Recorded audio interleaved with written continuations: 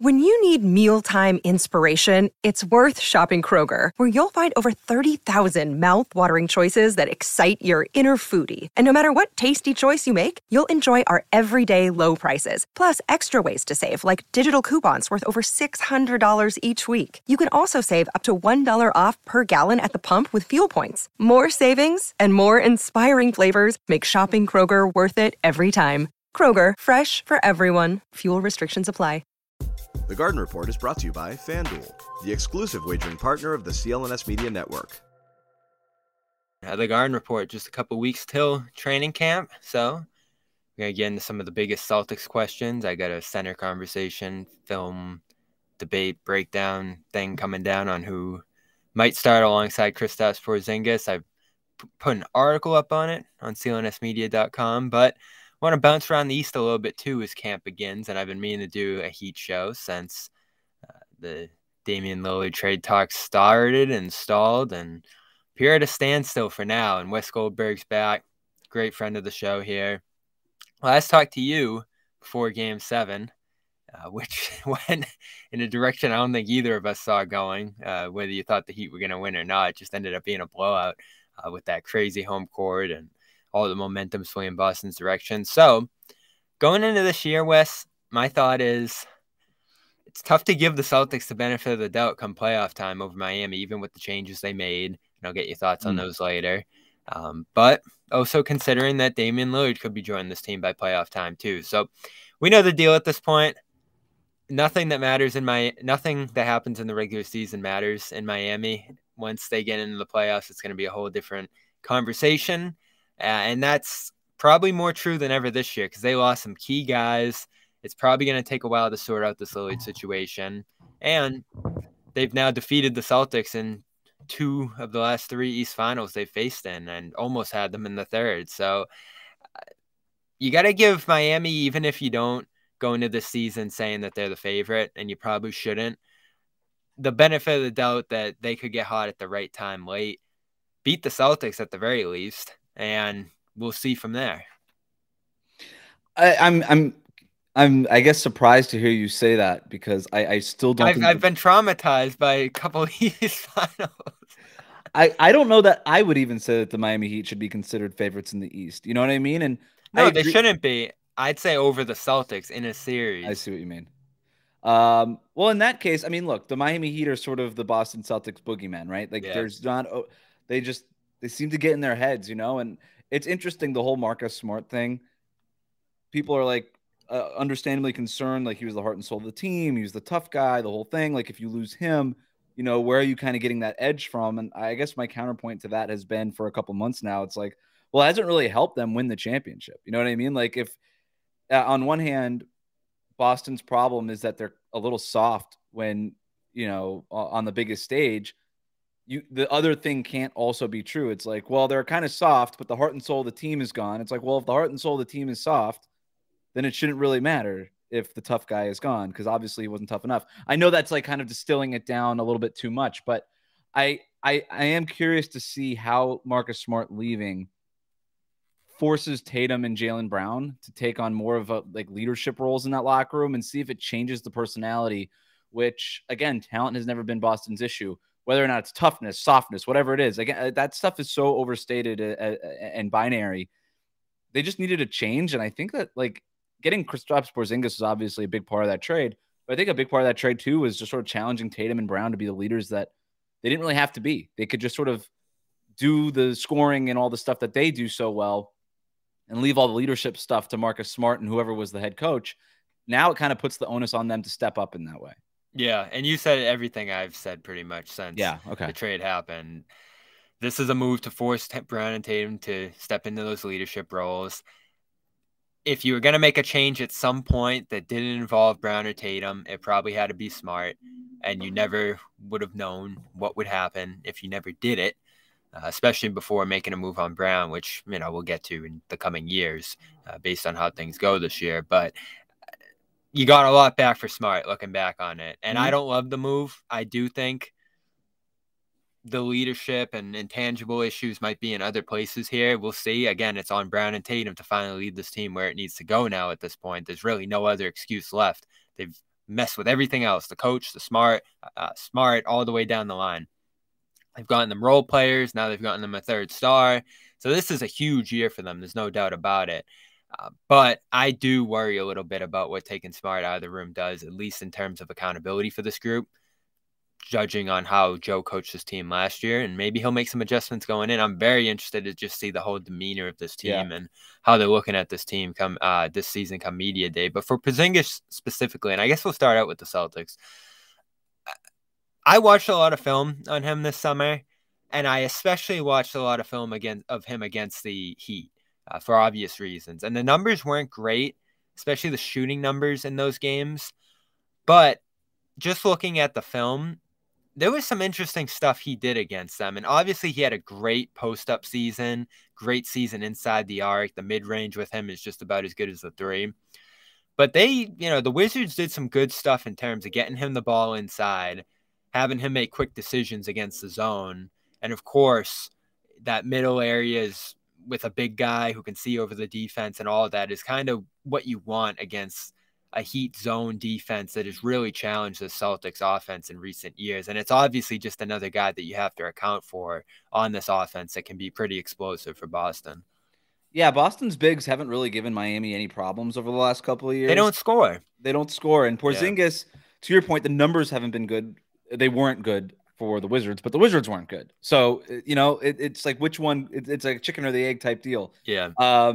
Porzingis on paper is sort of a problem for the Heat for all the reasons you already laid out. And then just in a vacuum, I thought Porzingis played the best basketball of his career last season. It wasn't as loud and as big as his days when he was playing at Madison Square Garden, obviously, but I thought he was making quick decisions. I thought defensively he was as good as he's ever been. Again, like so many blocked shots and stuff like that when he played for the Knicks, but just like positional defense, it was better last year than it had been in any other point of his career. I spoke with him last year for a feature I wrote on him too, and he felt the same way. And he felt like if his numbers, like you said, the shooting numbers were sort of up and down, and he said that. He's like, if I can just get the shooting to where I know I can get it, like just watch my game take off, I think I could be an all-star again. And I think I agree with him. It kind of feels like the injury issues are a little bit behind him now.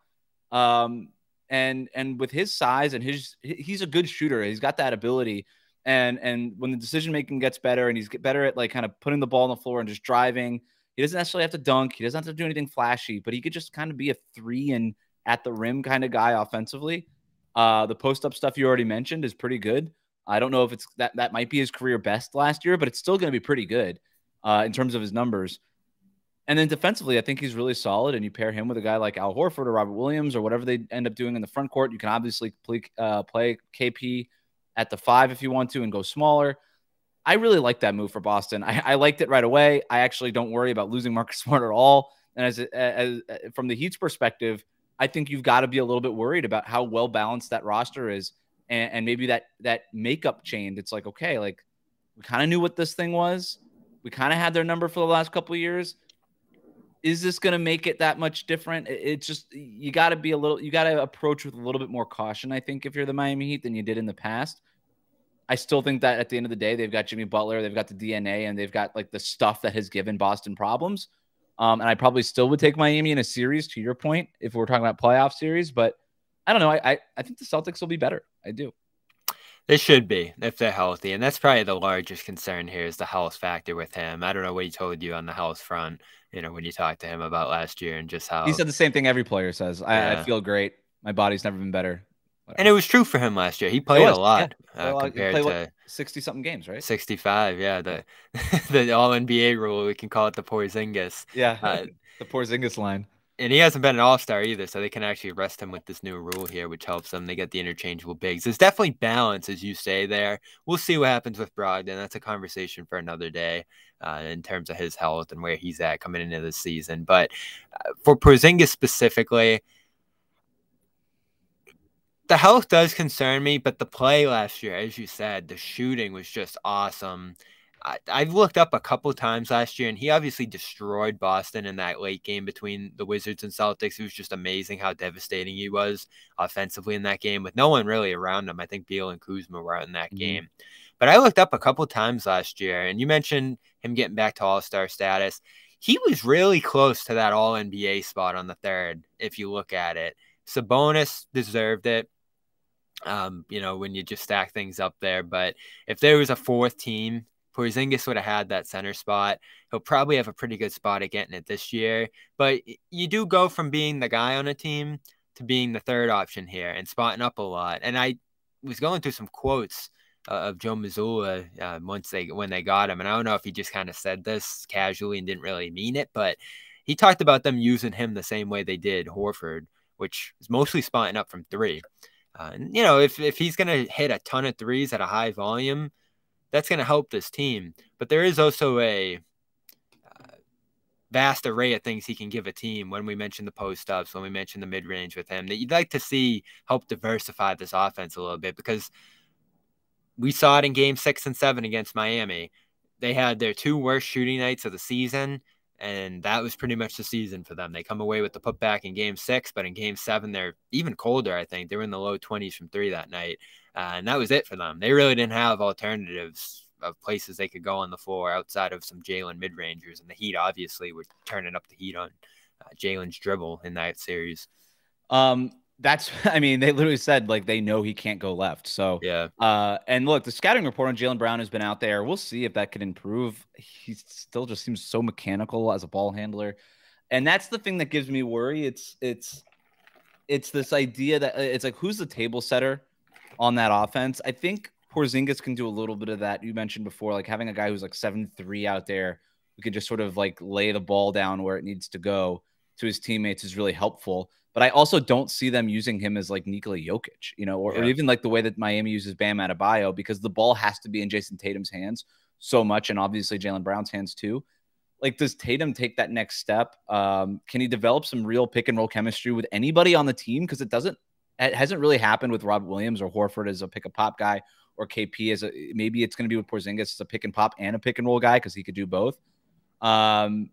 That to me is where my biggest concern is for the Celtics. But again, like, they weren't really getting that from Marcus Smart. That was always sort of something Marcus Smart had to try to do that was out of his comfort zone. He wasn't even in Oklahoma State, he wasn't really like a ball handling, set the table point guard. So I don't know that they made any, additions that can help that, but it's just, to me, it keeps going back to, do you change the internal chemistry and just the whole morale and all of that stuff in the locker room? And does that lead to just some other sparks on the floor where Tatum's all of a sudden like, you know what, I'm going to be the guy who sets the table for everybody. I'm going to try to make my game a little bit more LeBron and a little bit less Durant, or something like that. And that'll be interesting to see.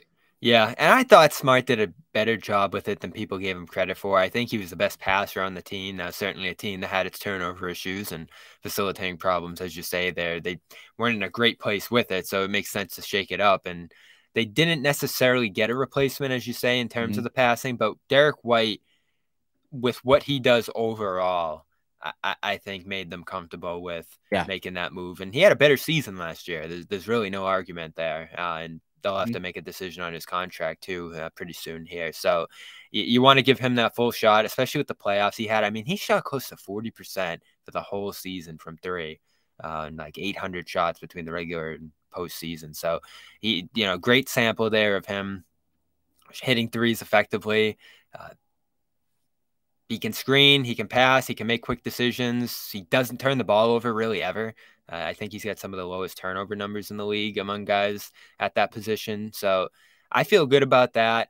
Again, with Smart, it's the intangibles. And that's really what it's been with this team. As you said, well, they've had the talent in recent years. You're really just stacking in another scorer with Porzingis, one who can do it a bunch of different ways, but not really a guy who impacts the facilitating at all. So that, to me, is why I have a little bit of a pause on this solving everything for them.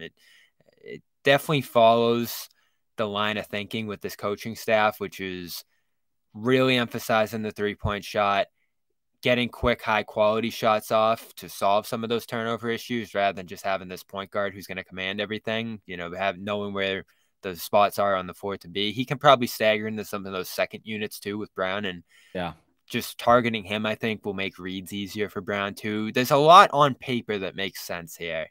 It's just how it's going to play out in reality, how the health's going to go, and how internally they come together, especially in the bad moments. I mean, you remember game 3, and I hope they do too. It was chaotic. The post game, where they were in that series, even the day after, where everyone's just trying to place blame and figure out where things went wrong. And they turned it around, to their credit, in a massive way. But, Gabe Vincent went down in the next game. That was a big factor there. The game 6 obviously was a miracle. So it was a little fluky how they came back too.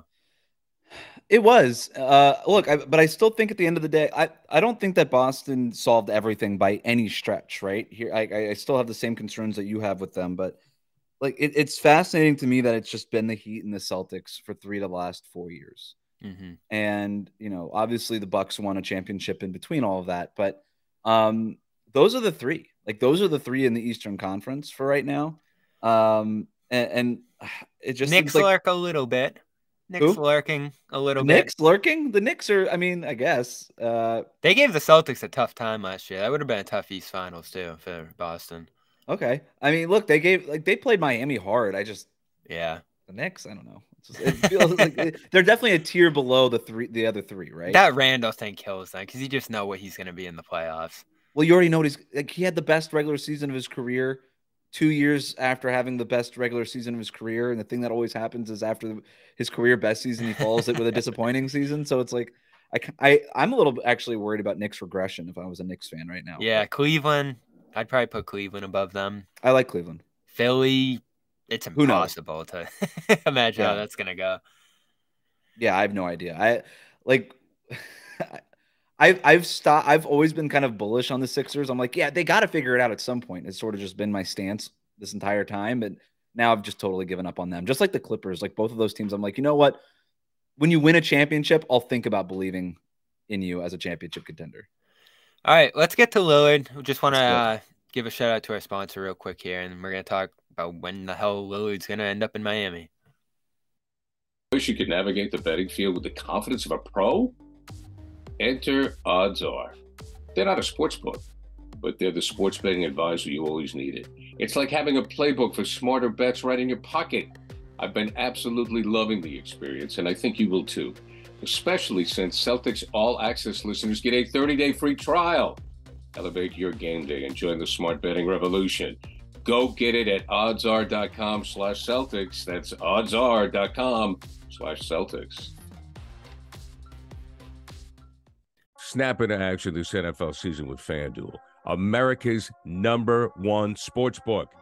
Right now, new customers get $200 in bonus bets guaranteed when you place a $5 bet. That's $200 in bonus bets, win or lose. If you've been thinking about joining FanDuel, there's no better time to get in on the action. The app is so easy to use. There's a wide range of betting options, including spreads, player props, over-unders, and more. So visit FanDuel.com/Boston and kick off the NFL season. FanDuel, official partner of the NFL. 21 plus and present in Massachusetts. Hope is here. First online real money wager only. $10 first deposit required. Bonus issued is non-withdrawable bonus bets that expire 7 days after receipt. Restrictions apply. See terms at sportsbook.fanduel.com. GamblingHelplineMA.org or call 800-327-5050 for 24/7 support. Play it smart from the start. GameSenseMA.com or call 1-800-GAM-1234. All right. So I saw you tweet earlier, and I think this is pretty much how everyone feels, that this Lillard thing is just at a standstill, and the Heat probably won't have him in camp. Who knows when he's going to be there? He still wants to be there. He's still sending those signals left and right, even though the NBA tried to shut it down a little bit with the warning there of him trying to dictate one destination only from Portland. Who knows if they really even want to trade him? I think that's probably a mistake on their part. And honestly, I started this whole process, Wes, saying, just like everybody else, that Heat offer's terrible. They got to be able to do better than that. Portland does. Maybe this doesn't even happen for Miami. But the more and more I think about it, and the more it seems like the NBA at large doesn't seem interested in trading for him, and he keeps threatening that you don't want me if you're not the Heat. That Heat offer, if the Heat get very aggressive here, and I know they can only be so aggressive with how much they give up here and still have a team, it's acceptable. That's probably the word I'd use for it. It's okay. It's acceptable. I just think Portland more than anything else needs to move on from this and take what they can get. Maybe it's as many Heat picks as possible, even if the Heat, you don't think in the future are going to be a team that has a downturn. Maybe you can figure out what you're doing with Hero at some point down the line. If you're them, you're rebuilding. It really doesn't matter how many guys you have at a certain position. I'm just leaning toward wanting to see this get done, obviously, as I'm sure a lot of people in Miami do. I mean, yeah, we just want to see it get done. I want to see it get done because I'm sick of talking about hypotheticals. Like, yeah, that's how I feel. It's just so funny. People online and on podcasts like us talk about this more than the Heat and the Blazers have talked about this, clearly, because they haven't spoken since July. But look, I agree with you. I think there's a number of factors here that kind of influenced our thinking on the trade package. The first one being is that the closest star trade to this was Kevin Durant getting traded a few months ago. I mean, closest in terms of timeline was Kevin Durant a few months ago. And so Kevin Durant gets traded. Before that, it was Rudy Gobert and Donovan Mitchell. And these teams get such huge hauls for these big names, right? For huge names in the NBA. And Damian Lillard is a star among stars, right? Damian Lillard is a star like Kevin Durant, Steph Curry, like LeBron. Like, he has been in the league and just one of the many faces of the NBA for the last decade. And so you see him get on the trade market finally, right? As, again, a guy that we've been thinking about could be traded at any moment, any offseason. You see him finally get on the market and demand that trade that everybody has been anticipating him to make. And you say, okay, all right, Blazers, they're rebuilding. They're going to get a huge haul for him. And then you kind of think about it a little bit more. He's not a big wing. He's 33 years old. He's a smallish guard. He doesn't fit with every roster. Just on a position basis, because we already saw what happens if you pair him with another small guard, you don't win at a high level. They tried to do it in Portland with CJ McCollum and Anthony Simons, and it just didn't work. So you're like, okay, so if we're already kind of committed to a small guard, we can't really do it with Dame. And then obviously he's going to be 33 by the time the season starts. He's making a ton of money that is going to be hard to get out of as he gets older. You kind of start going down the list of teams that make any sense for Damian Lillard, and you're like, Miami might be the only team, right? It's not that he only forced his way to Miami and now Miami is the only team, right? It's that Miami was kind of always the only team that made any sense. And now that's probably even more so that Joel Embiid and Giannis could potentially get traded in the next 12 months. Like, if I'm Brooklyn, there's no way I'm trading for Damian Lillard, right? If it means that I have to give up the assets it would take to maybe go get Giannis in 9 months from now. So it's like, I just think it makes more and more sense. So I think that's one factor. The other factor of this too is that Tyler Hero is a really good player, and his trade value has been kind of dragged through the mud over this offseason, and this idea that, okay, maybe Portland will find a third team to flip Tyler Hero to for a first-round pick. I'm just going to use Brooklyn again because I said them and they're at the top of my mind. Let's say you trade Tyler Hero, you flip him to Brooklyn for first round. What's that first-round pick going to be from Brooklyn? Like 22? Like, would you really have the 22nd pick over Tyler Hero, sixth man of the year? Well, Brooklyn doesn't have their own picks, which is the problem. Okay, but you know what I mean. Like, any team trading for Tyler Hero, like, you're not getting like, I mean, you're probably a close to contending team. You're trying to get Tyler Hero as like another piece to try to get to where you're trying to go. Yeah. Like a team that's going to be picking the lottery isn't necessarily trading for Tyler Hero. So you're going to get some late mid first round pick. That's not better than Tyler Hero in terms of value in a vacuum. And like, look, if Tyler Hero was 3 inches taller, we're not even having this conversation. He'd be playing small forward and playing for Portland, and this trade would have been done 2 months ago. But he's a good player, and I think it's worth getting him. And if you can get Tyler Hero, again, 24 years old, literally has improved every single season, 20 points per game in the last 2 seasons, sixth man of the year 2 seasons ago. A lot left to explore in his game, plus 3 first-round picks in the distant future when Jimmy Butler's not going to be Jimmy Butler, when Damian Lillard's not going to be Damian Lillard. Like, I think those picks could actually be pretty good in 2028 and 2030 if you're Miami. And this idea that, oh, the Heat are never bad, like those picks will never be worth anything. The Heat are never – like, the Heat won the lottery like 2 years in a row after LeBron left. Like, the Heat aren't somehow magically not allowed to be in the lottery. They could be in the lottery. That's where they got Bam, and it's where they got Tyler Hero, and they got Justice Winslow in the lottery as well. So they picked in the lottery 3 times in the last 10 years. So I think the offer's okay for an aging point guard making $200+ million over the next 4 years. Like, that's just what it is. To bring up the Durant comparison again, looking back on it, it's amazing how it panned out for Nets there. They get many distant Suns picks, which, as far as distant picks go, you can almost assure those are going to be good. where most of the time you're uncertain of how it's going to go down the line, but they probably won't have those aging stars there anymore. They don't have any picks for the foreseeable future, first or second round. And they really don't have any young guys coming up either. It's just a bench of veterans on minimum deals. So those are the premium there. Miami, you could say, like, they'll have some young guys coming up the pipeline, whether it's premium guys or younger guys, all the rest. But, you know, you're comparing it to, I don't even know if the Nets get involved, as you said. I think they should, just because they don't have their first, just because they don't really have a direction here. They might not even make the playoffs this year with what they have right now. I think the Raptors are in a similar boat.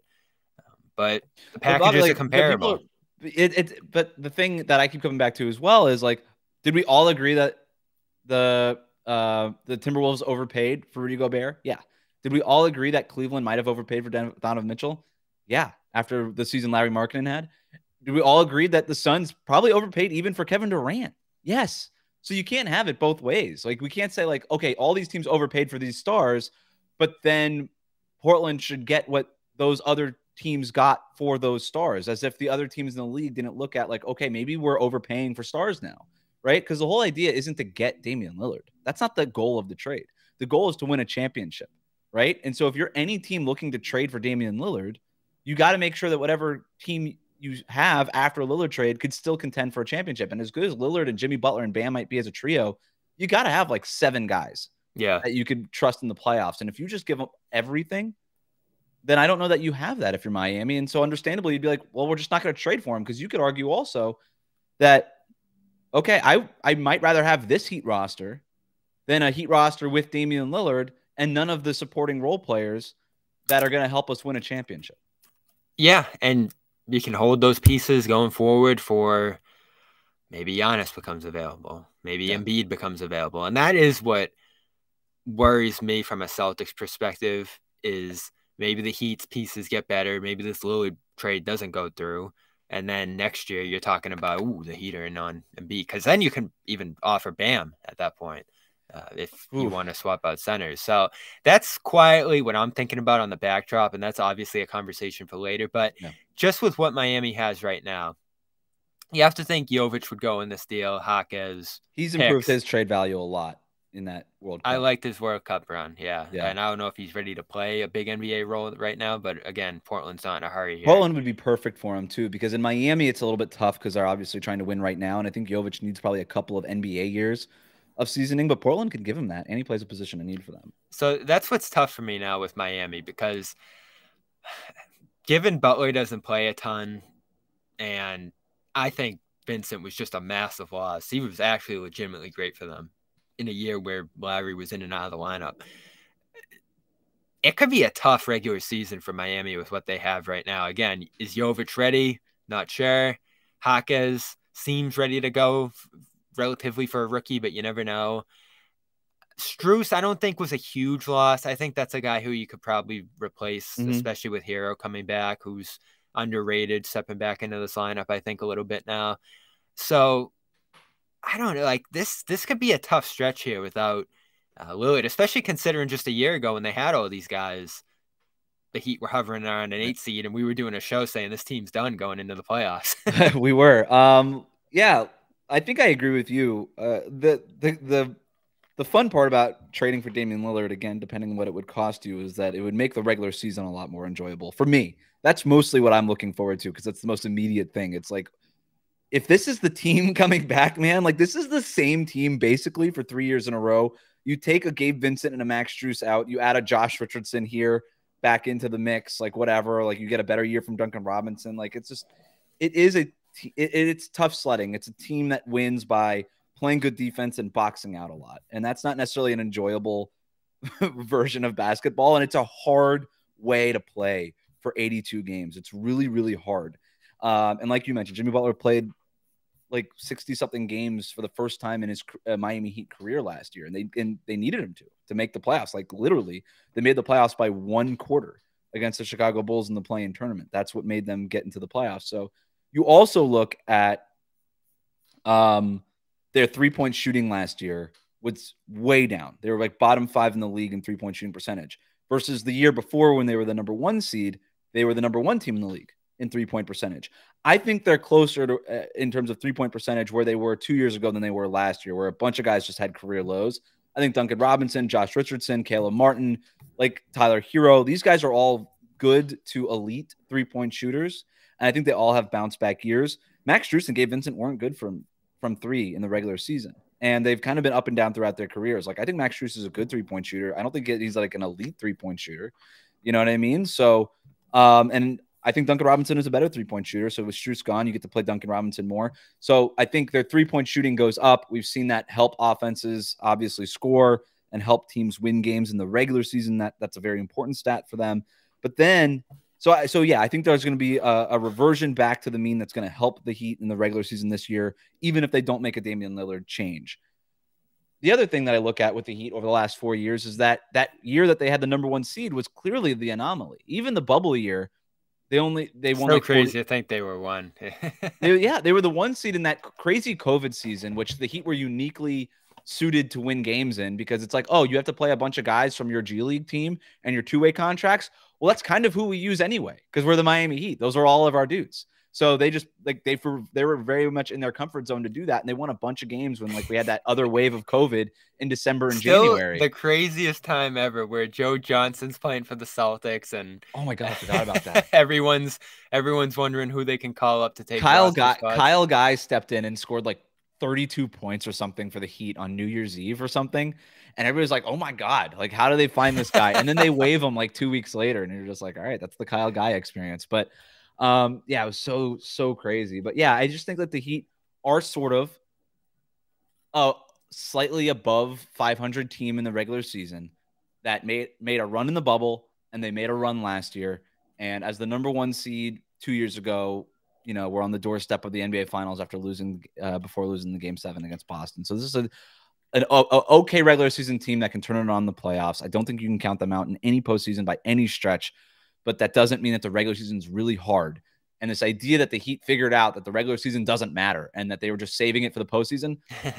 They did not want to be down to the Chicago Bulls in the second game of the play-in tournament, facing elimination going into the fourth quarter. They did not want to lose all the games that they won that they lost in the regular season. Excuse me. They would much rather 2 years ago cruising in as the number 1 seed. Trust me. Okay. That's still the goal. It's why they want Damian Lillard, but mostly they want Damian Lillard to win a championship. Do you think the deal gets done? And yes. When could that be? I think a deal gets done. I think it happens. I think it happens in early October. It's just going to be my guess. I don't know. Or maybe never. I have no idea, Bobby. I really don't. I'm going to say it happens in early October because you asked me, and I'm going to give you an answer.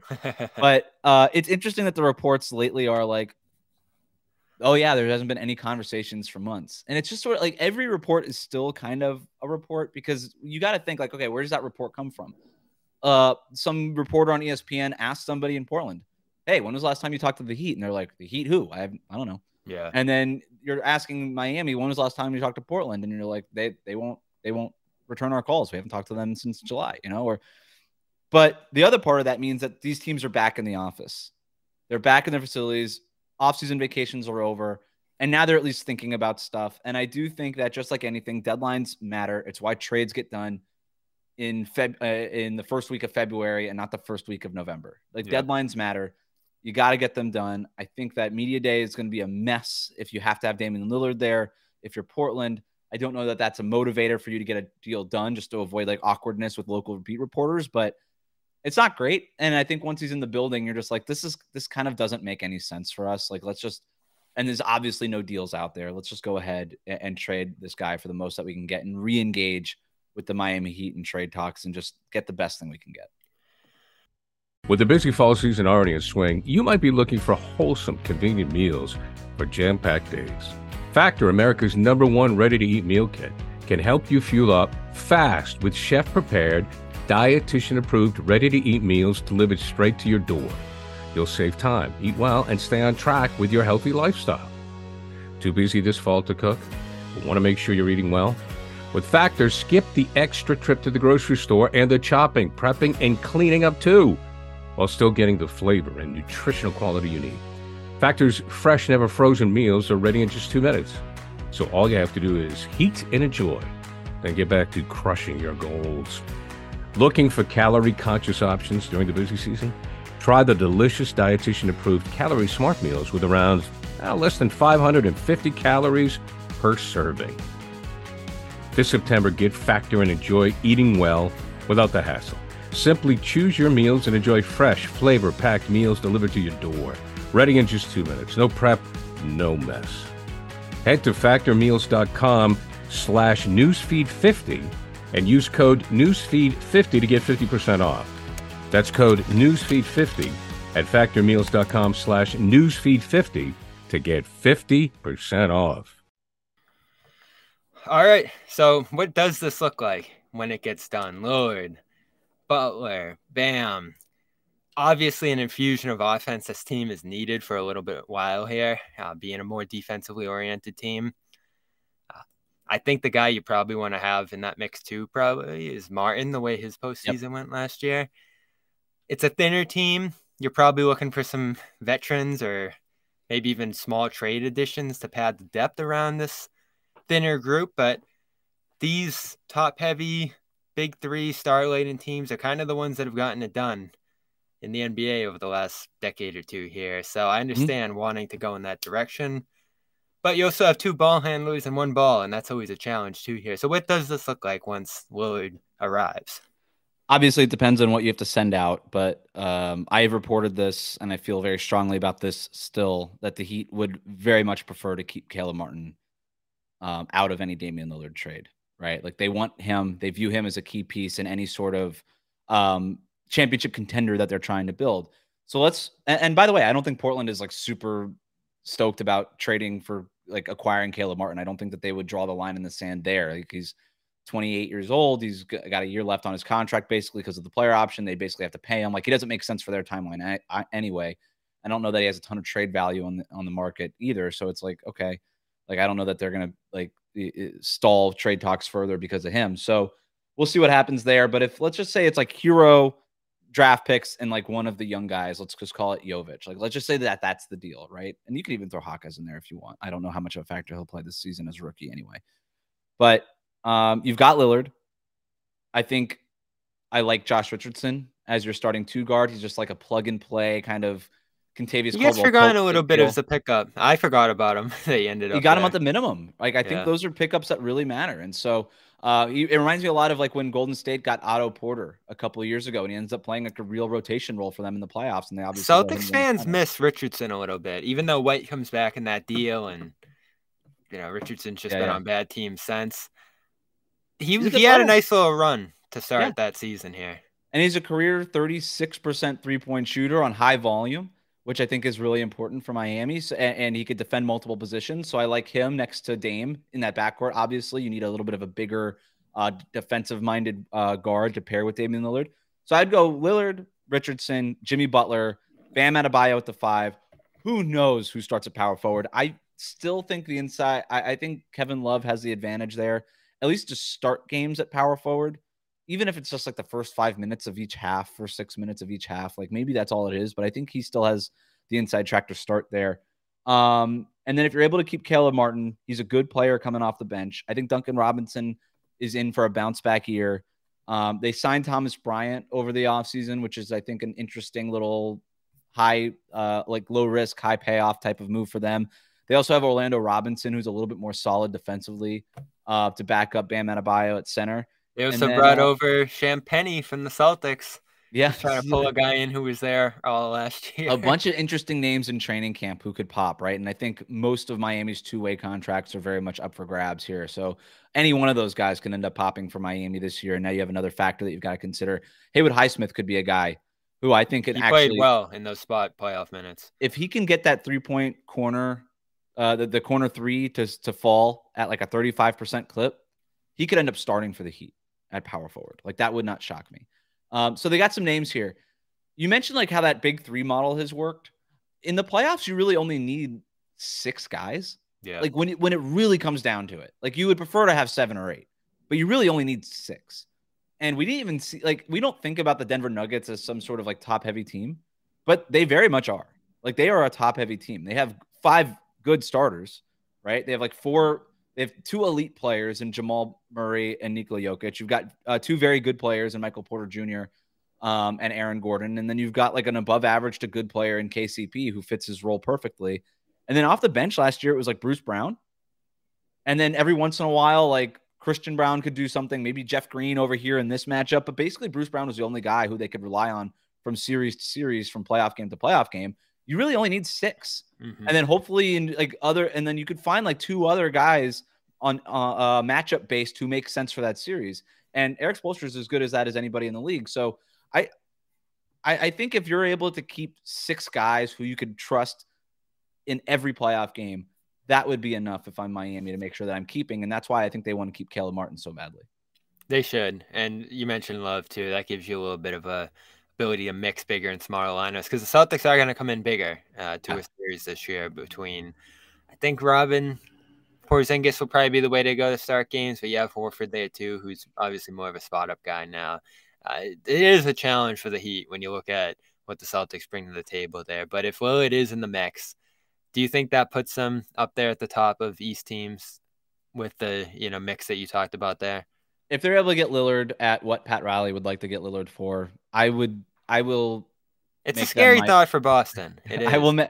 I'll probably make them my finals pick. That's probably where I'll end up. He was amazing last year, and I know it's on a bad team and taking all those shots, but he got back to that level Lillard was at. I mean, I even, going back to those Brown conversations before he got extended, I thought about it just because of how great he's been in the playoffs, how awesome he is as a ball handler, controlling things, and maybe setting the table for this offense, taking pressure off Tatum. He's literally perfect for Miami. I mean, he is a hand-in-glove fit. They need 3-point shooting, deep 3-point shooting, like 3-point shooting that scares the crap out of opponents. Damian Lillard is the closest thing to Steph Curry outside of the Bay Area. Like, that's it. Nobody's scarier from 30 feet out than Damian Lillard, again, other than Steph. So you get him, and I think the pick and roll between him and Bam would click right away. They're perfect fits for each other. Bam is like that ball handling center screen setter. He might be the best screen center in the NBA. Celtics fans would say he's probably the dirtiest screen setter in the NBA. Whichever, hey, you got this. However you got to get the job done, you do it, man. And so, I like you have him setting screens for Dame, and then being able to incorporate like the dribble handoff stuff that Damian Lillard's never had a real guy like Nurkic he dabbled with it a little bit, but not to the level of Bam. And then on the flip side of that, Lillard being able to create space for Bam and Jimmy Butler. And Jimmy Butler, just for the entire regular season, just be able to stand in the dunker spot and just like cut off of Damian Lillard, Bam Adebayo pick and rolls. Like that would be a blessing for Jimmy Butler, because then he could stay fresh for the playoffs where he could do Jimmy Butler. Yeah, they need to take some pressure off him for sure. It's huge. This is a great guy to do it with. And they're well equipped to handling the defensive liability there. They really can be, especially the way they've handled Robinson and Hero and those types. So it is a great fit. I think the personality fits. He obviously really wants to be there, which has been a challenge for this whole process for Portland. But I think Celtics fans everywhere, I remember second round, they get through past the Bucks, and I'm like, all right, that Heat anxiety is beginning a little bit, and then even to start the series. But I'm still blown away by just how much they dominated those first 2 games in Boston. And then, of course, the third game is still shocking to look back on there. So Celtics need to shake it up. They made their big move. I think Porzingis does fit in well against this Miami team, but Lillard will be a challenge to handle for Boston's defensive backcourt too. I think you could be looking at another East Finals between these teams somehow, some way, and I'm ready for it. You mentioned the screening too. That was one of the funnier parts of that series, was the anger back and forth over Bam and Horford screens. It's the best part about the Heat-Celtics rivalry is the fact that we actually kind of get into the basketball parts of it, right? It's always like, his screen setting is dirty, and now we're like talking about whether or not his feet are set, or if those elbows are flared or whatever. Well, because it's so evenly matched by the end of it, going down to 7 games. Exactly. Really close finish last year, the 2020. We're talking about Jaylen Brown, like what direction he's best dribbling in. Like that's actual basketball. Like it's inflamed by passion of fan bases and the Boston versus Miami rivalry. That does not just exist in the NBA, right? Like the Dolphins and the Patriots, like it's the same fan base that hates each other in all sports. So it's just like, but at the end of the day, it's still like analysis of the basketball game and which team has the advantage where. So if it's another Eastern Conference Finals, I'll be stoked. So the last question I got for you here before we send you out of here, and it's a distant one, but it's one that does loom here for the Heat. Are they going to pay Butler $300 million? If they get Damian Lillard, no doubt they'll pay Jimmy Butler at 35. I think that they probably would. I just don't know what the other option is now. The only thing that's looming for me in terms of the Jimmy Butler decision is if they could promise Jimmy that it would be easier with the second, with the CBA and the second apron and all this stuff. If they're able to break it down math wise with Jimmy, hey man, like, look, we're going to give you as much money as we can, but this is what we have planned for the roster to go win more championships. I think there's a chance that Jimmy would take less in order to facilitate something like that. And again, what the new CBA gives them is hard and fast stuff like, hey, if we give you this, we can't aggregate these players to do this trade that we think we can accomplish a month from now or whatever it is, right? Where in the past with the CBA, it was like, hey, we really don't want to pay you this much because we just don't want to pay this much. Now there's actual rules to prevent teams from paying players, which is why, by the way, the owners did this in the first place. But that would be the only thing I would say is as Jimmy and Damian Lillard potentially age, if there's a chance for them to complement them and sort of revamp the roster around them. And if what that means is that they have to pay Jimmy Butler a little bit less, I think Jimmy would be open to it is all I would say. What do you think of the Brown deal? Good for Jaylen Brown, man. Go get your money. That's what it is. Enjoy it while you can. Put it on every resume, every cover letter. I'm the highest paid player in NBA history. Do that now because in a few months you won't be. That's just how this works. It's going to be interesting. Won't last long. Butler's among the guys who can get that kind of deal going forward into the future. And of course, we'll see what happens with the Lillard stuff here. He's Wes Goldberg. You can check him out on the Locked On Heat podcast. And of course, at WC Goldberg over on X. And we'll be back later this week potentially, but more likely next week, I think, with a live Garden report. Again, check out clnsmedia.com for some Rob Al talk. I'm interested in getting into that question here with the guys soon. And thanks again, Wes. We'll talk to you soon. Thanks, Bobby. All right. And for everyone else hanging out, check out our great longtime sponsor here, AG1. And we'll catch you. Subscribe, Celtics All Access, CLNS Media, YouTube channels, clnsmedia.com, and over on X at Real Bob Manning. We'll catch you soon.